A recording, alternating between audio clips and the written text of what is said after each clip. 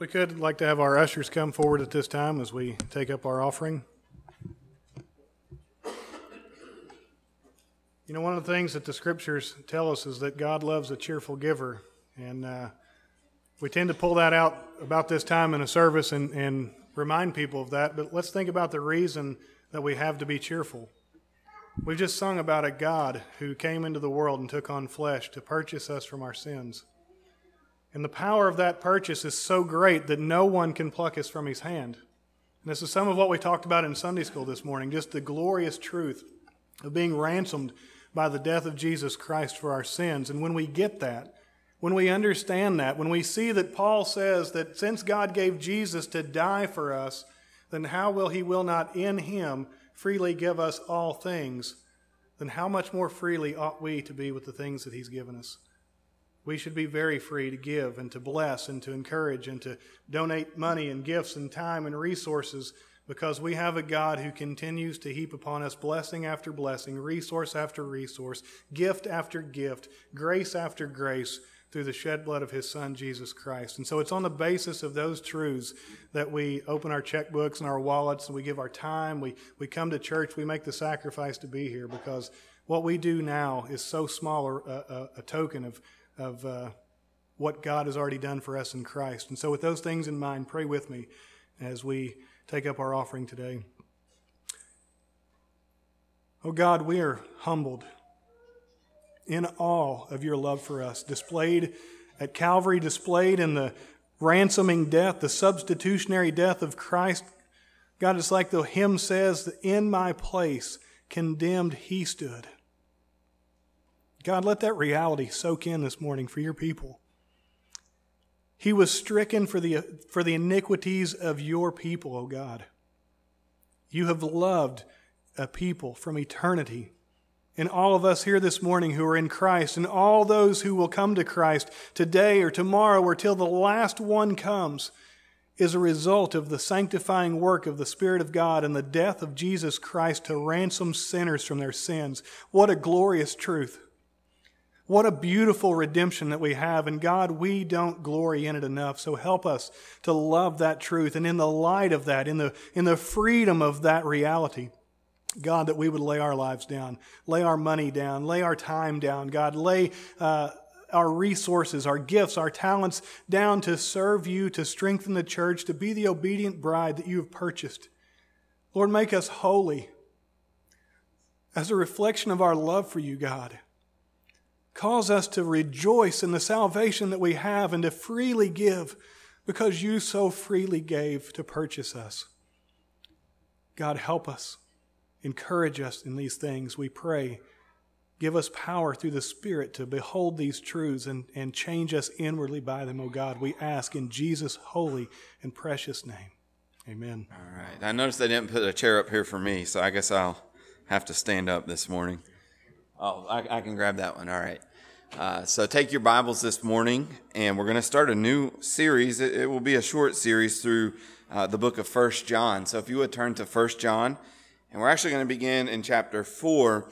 And the reason we're doing that is because we're not going to preach straight through verse by verse as we so often do, but what we're going to do is look at some of the themes that we find in the book of 1 John.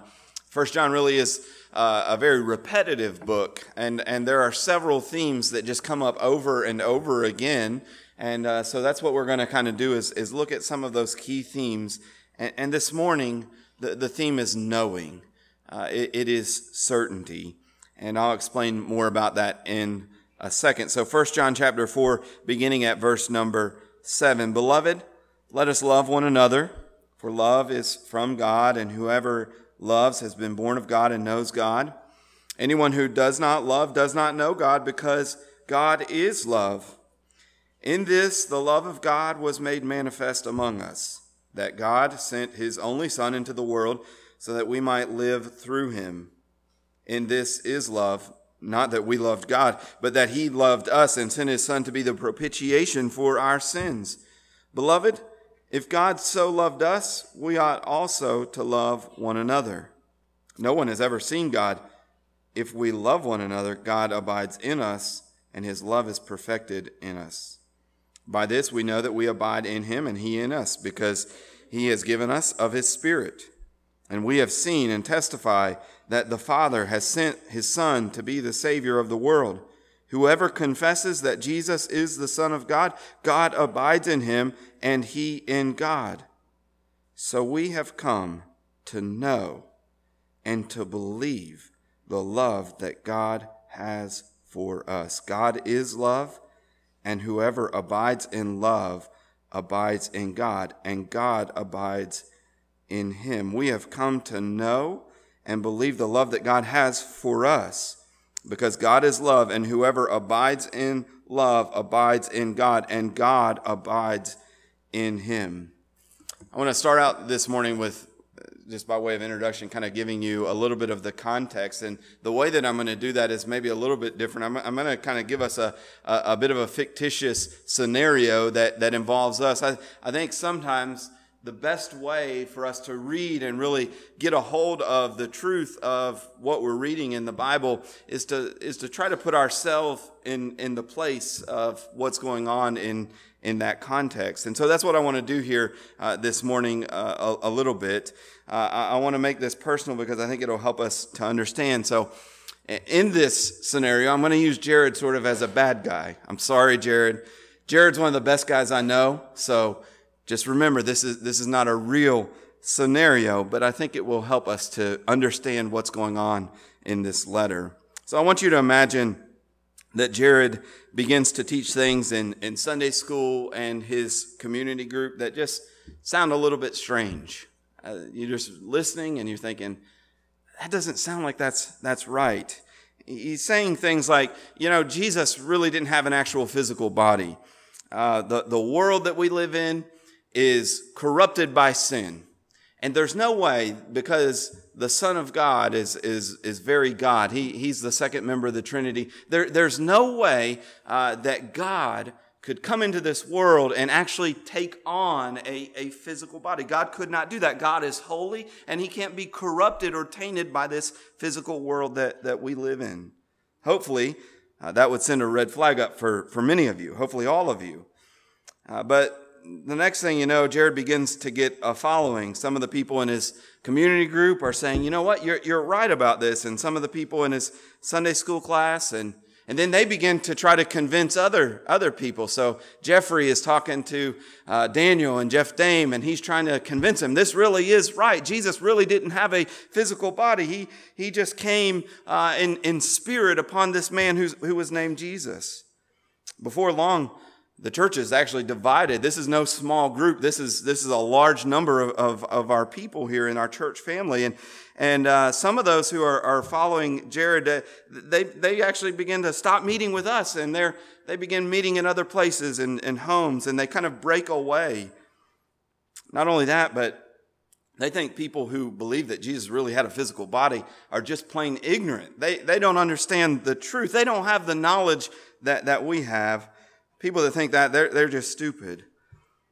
And the next thing you know, you start to notice that this group is actually acting really differently than they did before. In fact, they're acting very sinfully. You see Jared out, and again, fictitious scenario, not real. But you see Jared out, and you see him at the fair, at the restaurant, and you notice he's drunk as a skunk. He's hammered. What's going on here? I cannot believe that he would be getting drunk like this in public and so on. And you've heard some of the other men who have left and become part of this group that they've actually started up sinful relationships with other women who are not their wives. And when you confront them about this, you say, what's going on? I thought you were a Christian. I thought you were following Christ. They say, well, listen, this physical world doesn't matter. Your body, what you do with your body doesn't really matter. Your soul, your spirit is what matters. You give that to God, and this world is going to be corrupted, and our bodies are going to die. We're going to be separated from this world. So what you do in your body really doesn't matter.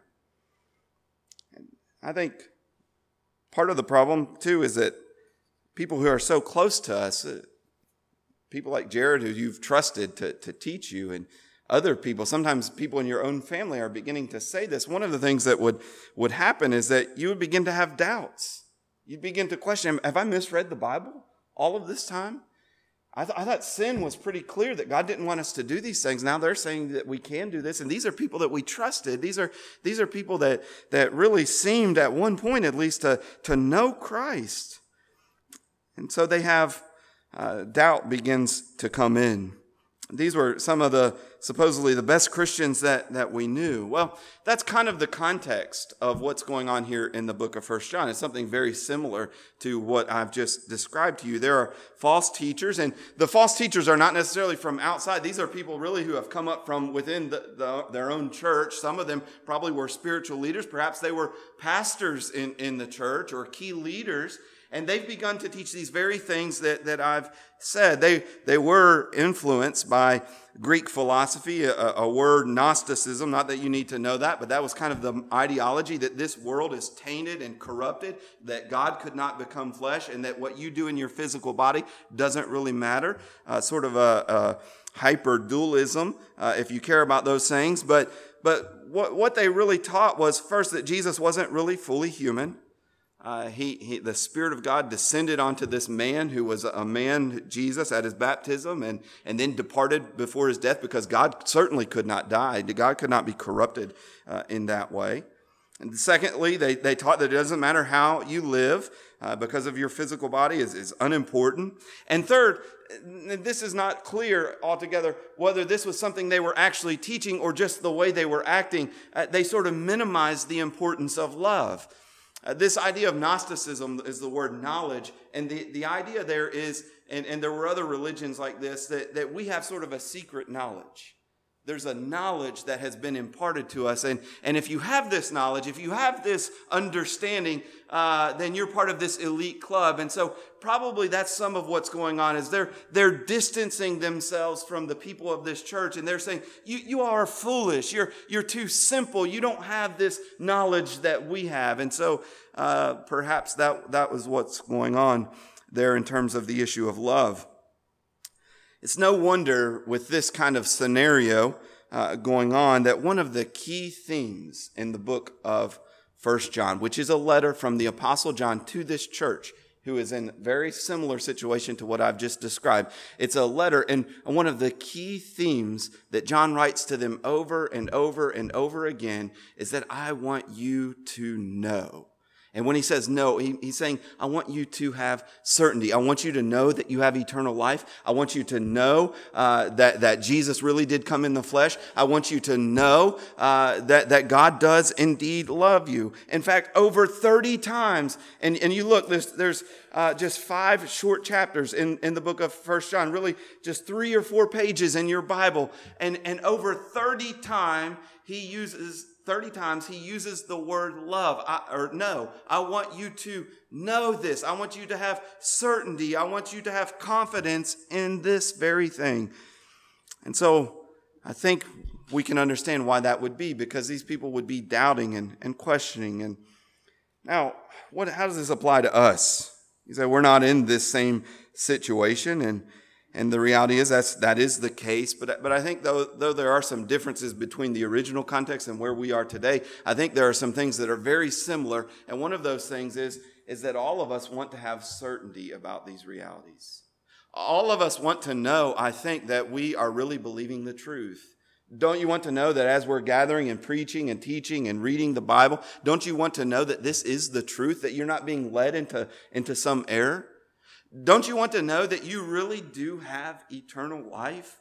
That when you pass from this life into the next life, that you will go to be with God in heaven forever and ever? Don't you want to have certainty about that? Don't you want to know this morning what we're going to focus on? Don't you want to know that God really does love you, that you haven't been mistaken about that? I think though our context is different, that desire for certainty is altogether similar.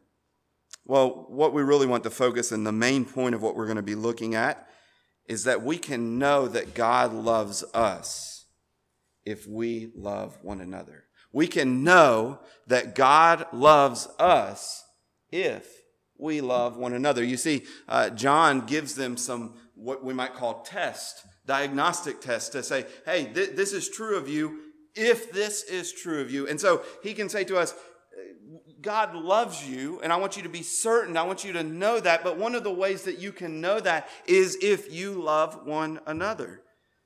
And so you see that in verse 16, which I read a couple times. That's really the focus here this morning. Of course, love is one of those themes in the Gospel of John. Love is another word that's used over and over again. We're going to look at some of those passages, but primarily be here in chapter 4. And he says this, we have come to know and to believe the love that God has for us. It's the love of God that he has for us. We've come to know that and to believe it to be true, to have certainty about it. Well, how do you know that, John? How do you have certainty? Look at verse 16 again. God is love, and whoever abides in love abides in God. In other words, if we have love for one another, we can know and believe with certainty that God loves us. I think that's what he's teaching there. Now, you might be tempted to think, and I don't want you to misunderstand this. You might be tempted to think that God just really likes love, that that's really important to him. And so when I love others, then God will love me. And that's kind of the point of the sermon this morning. You think, well, God, love is so important to God. And so if I love others, then God will love me. But I'm not saying that if we love others, then God will love us. But what I am saying is that when we love others, we are acting in a way that is unmistakably characteristic of a person who's loved by God. Do you see the difference? I mean, that's a subtle difference, but it's an so important, eternal difference. The idea is not that I love God or I love others, and because I love others, then God gives me his love. No, the idea in the book of 1 John is that God has loved me, and as a result that is unmistakable, every time God loves someone in this personal kind of way, they begin to love others. Do you see the big difference between the two of those? The context in 1 John is clear that we don't get God's love by doing anything, by how good we are or by how loving we are even. We don't merit God's love. We don't earn it by loving people. And God looks down and says, daggone it, that guy just loves everybody. I love him. That's not the way it works. God looks at us and we are sinners rebelling against God, and God loves us. And as a result of us receiving that love, then we begin to echo that love in our lives. We begin to show it to others. The Bible is clear. 1 John is clear that we are sinners. In fact, chapter 1 verse 10 says that if we say we're not sinners, that we're a liar, that we are lying and not telling the truth. We see in the book of 1 John that sin is an offense to God's law. In chapter 3, verse 4, it says that sin is lawlessness. So when we sin, we're flouting God's law. We're saying, I don't care what you say, God. I don't care what you want me to do. This is what I'm going to do. Sin is lawlessness. And that lawlessness, that rejection of God's law is offensive to God. And it rightly brings God's anger and God's wrath upon us. That's very clear. The sin rightly brings God's anger and wrath, but rather than allow us to be the objects of his eternal wrath, what we see in 1 John is that God freely gave his son to die in our place and to be the sacrifice that would bear his righteous anger. So in 1 John 4:10, what we just read, it says this, "In this is love, not that we loved God." See, this whole thing didn't get started with you loving God or you loving anybody. The whole thing got started not that we've loved God, but that he loved us. And he sent his son to be the propitiation for our sins. That word propitiation is used a couple times here in 1 John. It just simply means this. It's a sacrifice that absorbs the wrath of God. It takes the wrath of God on our behalf. And so that's how we've come to be loving people, is because we were sinful people who were rebelling against God, who were breaking his law. And because of that, we were objects of his anger. His wrath was upon us. And rather than leave us in that condition, God loved us enough, even as his enemies. Even though he had anger and wrath toward us, he loved us enough to give his son to be the sacrifice that would absolve his anger and wrath toward us and toward our sins. We have received love first before we ever give love. He loves us first, and he shows it in such an unbelievably life-altering way that it transforms us into radically loving people. John Stott says this. He says, the love that is eternally in God. God is love. It starts with him. 1 John 4:7 says that. Love is from God. 1 John 4:8 says that God is love. The whole love thing starts with God, not with you. But it says the love that is eternally in God was historically manifested in Christ is to come to fruition in us. In other words, we receive that love in Christ, and then that love becomes part of who we are when that occurs. So we become recipients of God's love, and his love takes root in our lives so that we then love others in the same way that we have been loved. Look very quickly, and let's just run through these verses in chapter 4 that I read, because I think I've tried to lay out this line of thinking, and I think now we can see that in this text. So begin at verse 7 again. Beloved, let us love one another, for love is from God, and whoever loves has been born of God and knows God. You see, our love doesn't give us new birth. It's not what makes us spiritually new, but it is an evidence that we have been born of God. Love starts with God. And so when you see a person who is expressing that kind of love, they're a person who's been born of God. Verse 8, anyone who does not love does not know God, because God is love. That's just the negative side of what he's just said. So when you see someone who loves like God, you can say that's someone who knows God, who's been born of God. When you see someone who doesn't love, you can know absolutely without any wavering that person doesn't know God. And this is love. And this is the love of God was made manifest among us, that God sent his only Son into the world so that we might live through him. So that's the expression of love that we come to receive. In this is love, not that we have loved God, but that he loved us and sent his Son to be the propitiation for our sins. So that's how God displayed his love to us. That's how we receive it, is through Jesus Christ. Now, verse 11, beloved, if God so loved us, we also ought to love one another. So there's the motivation. He's not saying that this happens, but he's just saying, here's the motivation. God loved us this way. And so if you've received Christ, if you've been the recipient of that love, well, then you ought to love others. Verse 12, no one has ever seen God. If we love one another, God abides in us, and his love is perfected in us. You haven't seen God. How do you know that you know God? Well, you know that you know God if you love the way that God loves. That's what he's saying here. That's the test. That's how you know. And so he goes on. Our love for others is proof that God lives in us. Look at verse 13. By this we know that we abide in him and he in us, because he has given us of his Spirit. And we have seen and testify that the Father has sent his Son to be the Savior of the world. Whoever confesses that Jesus is the Son of God, God abides in him and he in God. So our love is an expression of God's love in us. It didn't come first. It didn't start with us. It was his love, and it was given to us in an unbelievable way. Now it is in us, and it shows itself when we love others. This is why your love for others can give you a confident assurance. That's what he's writing for. He said, I want you to know that God loves you.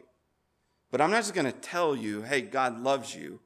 The way that our world expresses that. Yeah, God just loves everybody. No, he's saying that God has a unique love for some people, and the way that you know that you're a recipient of that love is when you see evidence of love in your life. Now, sometimes we're very cheap in the way that we talk about love. We have a very low kind of bar about love. But let's think about the two facets of God's love, because we've been recipients of this love.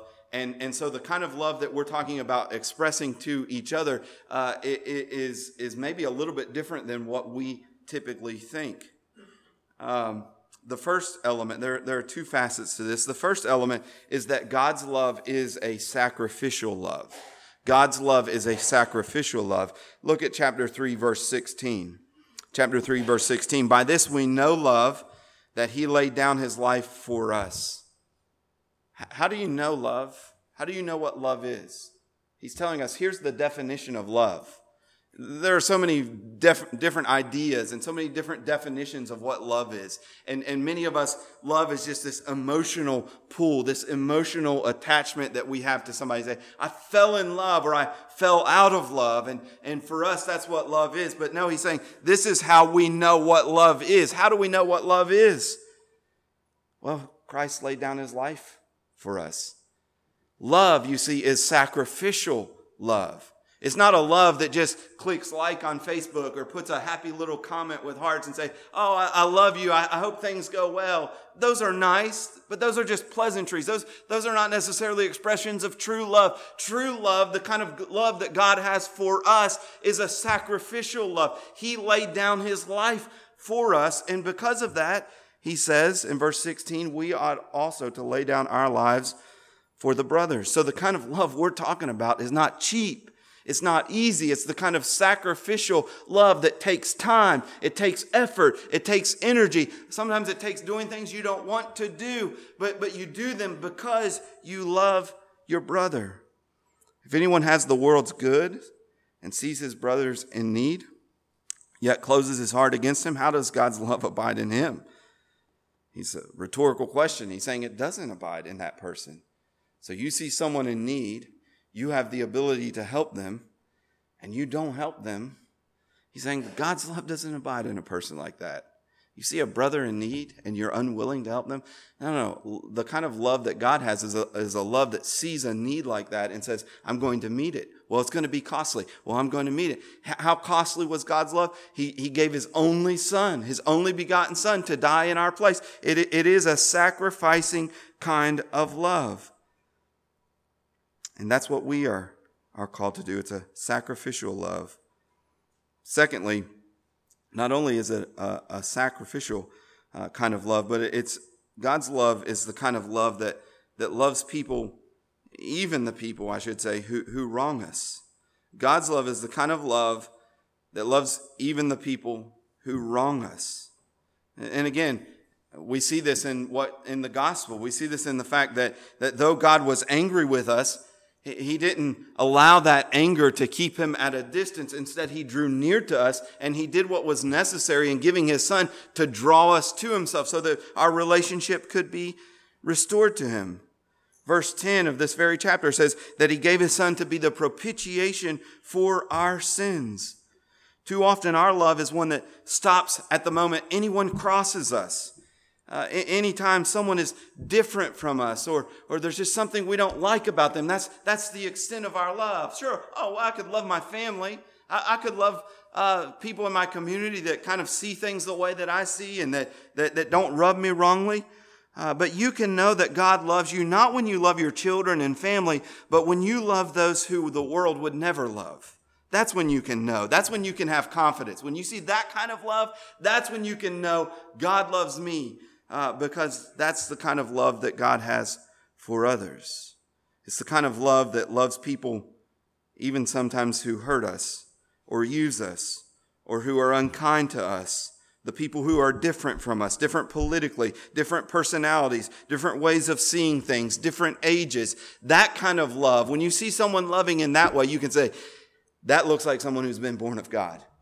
Because people like that, they don't typically get along.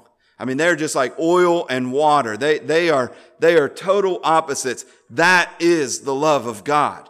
You know, in our world, people love those who love them. They love those who get along with them. They love those who are easy to love. But the kind of love that we are to have, the kind of love that God has, is to love those who are unlovable. That's what God has done for us. What does the world do with people like that? People who use us and hurt us and are unkind to us, different than us?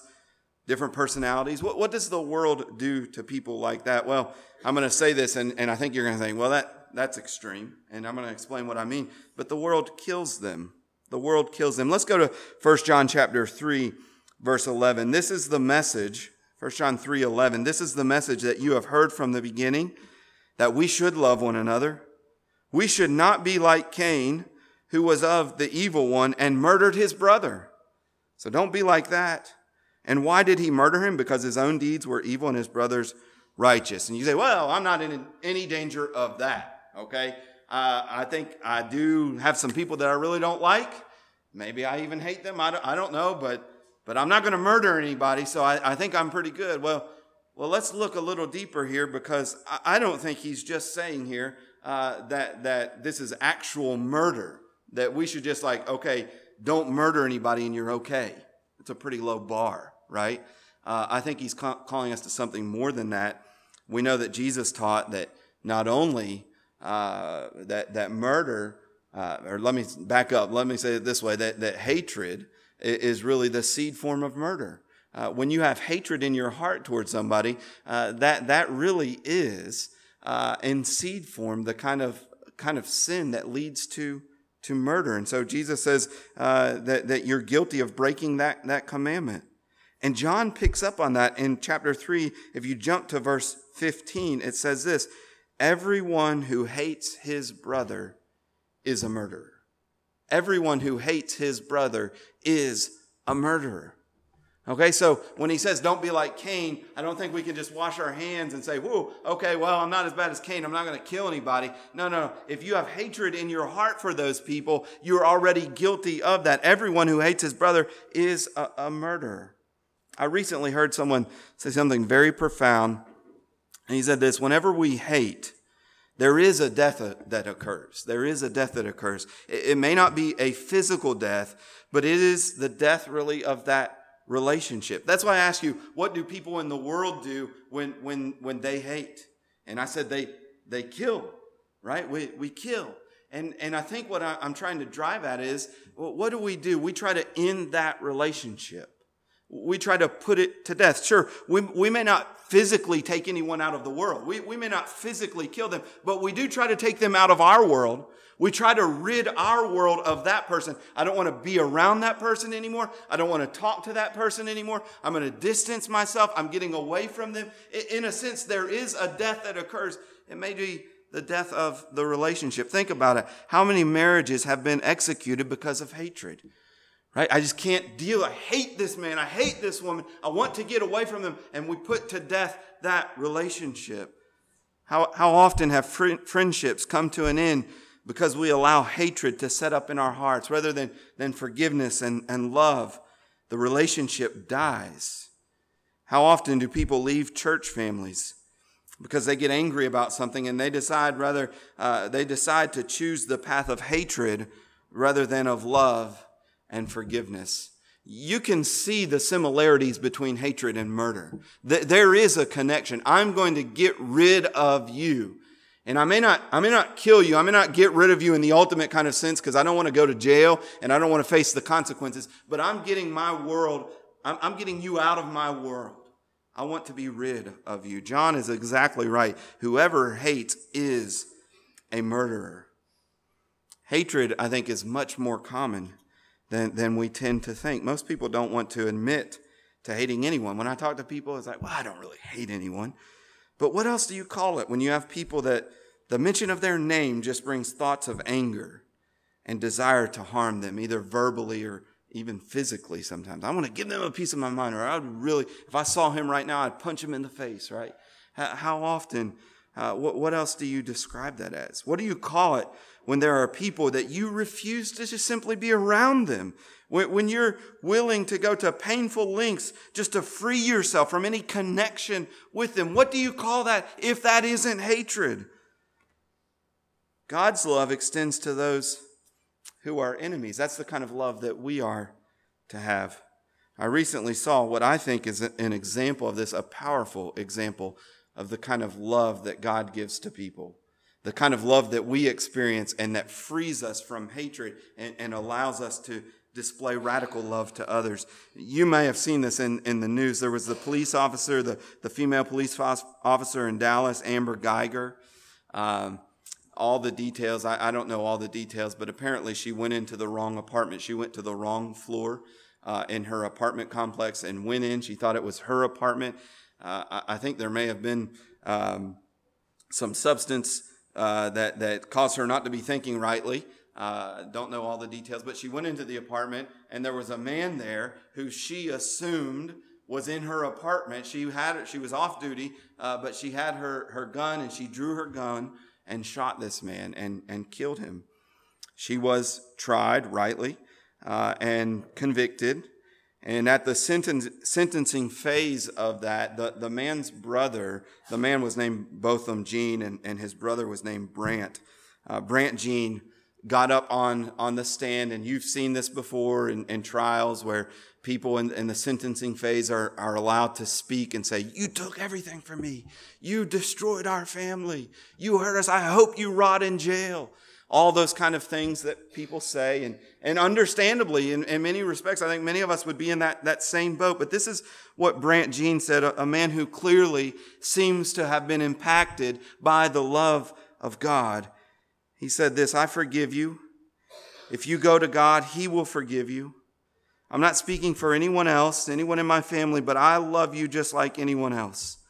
I'm not going to say I hope you rot and die just like my brother did, but I personally want the best for you. I wasn't going to say this in front of my family, but I don't even want you to go to jail. I want the best for you."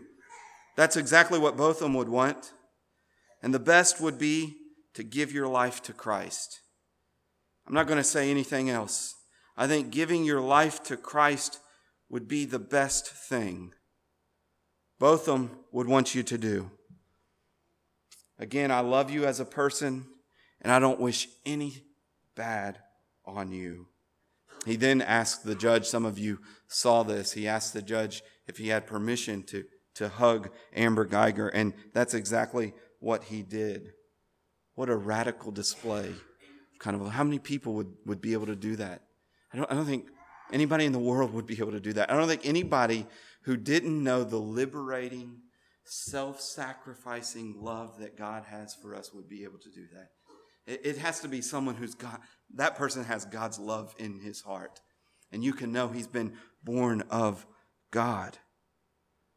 After the sentencing phase, Amber Geiger asked the judge, and there was another compelling video, but she asked the judge for a Bible, and the judge went to her chamber. She was a believer and got a Bible. Amber Geiger was sentenced and was heading off to prison, and she took a Bible with her, having seen this display of love toward her. It compelled her to ask for a Bible. And we don't know, I don't know the details, but perhaps this act of love will be the thing that leads her to Christ.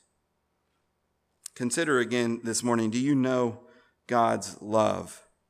Verse 16 again, "So we have come to know and believe the love that God has for us." We know it. We believe that God really does love us. How do we know that? God is love, and whoever abides in love abides in God, and God abides in him. That statement is clear. We know God loves us because we love. Do you have confidence? Do you have that confidence this morning? Do you know that God loves us? Don't answer from the Bible Belt mentality that says God loves everyone. What I'm asking you is not whether God loves all people. What I'm asking you is, have you experienced the life-altering, transformative love of God that now resides in you and has made you a person of radical, self-sacrificing love? Do you know that love? There's a double-edged sword to what John is writing. He's writing so that this church, who's confused about all these people who have just left and are saying all kinds of weird things, that he's writing so that they will have confidence. But there's a double edge that he's also writing to clearly show that these people who are acting in this unloving way, who are believing this error, who are not practicing righteousness, he's writing so that it would be clear that they, as he says in chapter 2, they went out from us because they were not of us. That they are not of God. God's love doesn't abide in them. And I wonder this morning for you, are you confident that God loves you? Does God's love abide in you? Has it transformed you from a person of hate and anger, a person who ends relationships, who cuts people off, into a person who loves even those who the world would not love? Are you a person who has so experienced the radical love of Jesus that you love people who are unlovable to the world? Or is your life marked by murder? Oh, I'm not a murderer, but what I'm talking about, relationships that you have killed by your hatred. How long is that list of deaths, by the way? It only takes one to demonstrate your lack of love. But for some of you, perhaps the list is quite long of people that you have just cut off in anger and hatred. Today you can know the love of Christ. I want you to know the love of Christ. I'm not here trying to get you to doubt that. What I want you to do is see that if you embrace Jesus Christ, you can be certain that God does love you. Again, some of you will be tempted to hear this sermon and think, look, I want God's love, so I'm going to start being a more loving person. I'm going to try to mend that broken relationship. There are people for whom I have been harboring some hatred, and I need to get that resolved. All of those would be good things. But what I want you to see this morning is that you might be getting it backwards. Your reasoning might be flawed. The point is that the way you will become a sacrificing, radically loving person is only if you have first experienced that from God. So don't this morning think, I'm going to go out here, I'm going to really start trying to be a more loving person. No. If you're struggling with this, if you recognize I'm not a loving person, what you need to do is experience the love of God in Christ Jesus. And the way that you do that is by coming and confessing your faith in Jesus Christ and believing in him and recognizing that what Jesus did on the cross was God's sacrifice of love for me. And when you know that and when you believe it, it will transform you every single time. So much so that when it happens, you will become a loving person. If you're already a believer this morning and you know the love of God, perhaps you have seen that your actions are somewhat out of step with the love of God. We're going to observe the Lord's table this morning, and I'd go ahead and invite our ushers to come forward to distribute this.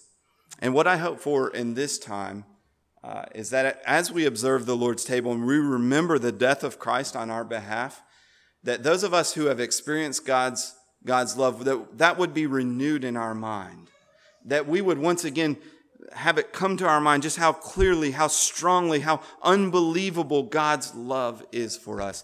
And that we would once again begin to be transformed into people of love.